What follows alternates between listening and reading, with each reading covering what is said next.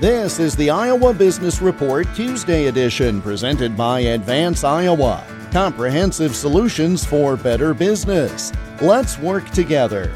More at advanceiowa.com and search for Advance Iowa on LinkedIn and Facebook.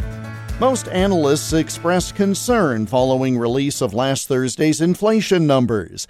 But Jared Bernstein of the White House Council of Economic Advisors told me they look at the last quarter as a success. Americans probably didn't need another inflation report to know that they're squeezed by the cost of living. These prices are too high. That's why we are doing everything we can to help. And in fact, once you get under the hood, you can see some of that. Gas prices were down 5% in September. They were down about a third in the third quarter, so big decline there. Towards the end of September, gas prices started to rise again. So we're going to need to continue to press on that point. Goods inflation was flat.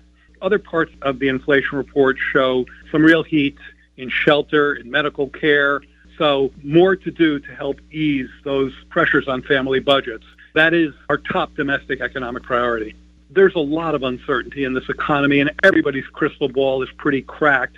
I think the key thing to remember there is that this inflation is a global phenomenon, and that makes it much harder to predict. In fact, inflation in Europe and the UK is even higher than it is here. The Consumer Price Index now shows an inflation rate of 8.2% when compared with the same time last year.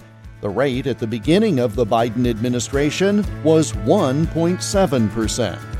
The Iowa Business Report is presented by Advance Iowa, educating, guiding, advising, and coaching Iowa businesses. Get more at advanceiowa.com. I'm Jeff Stein for the Iowa Business Report.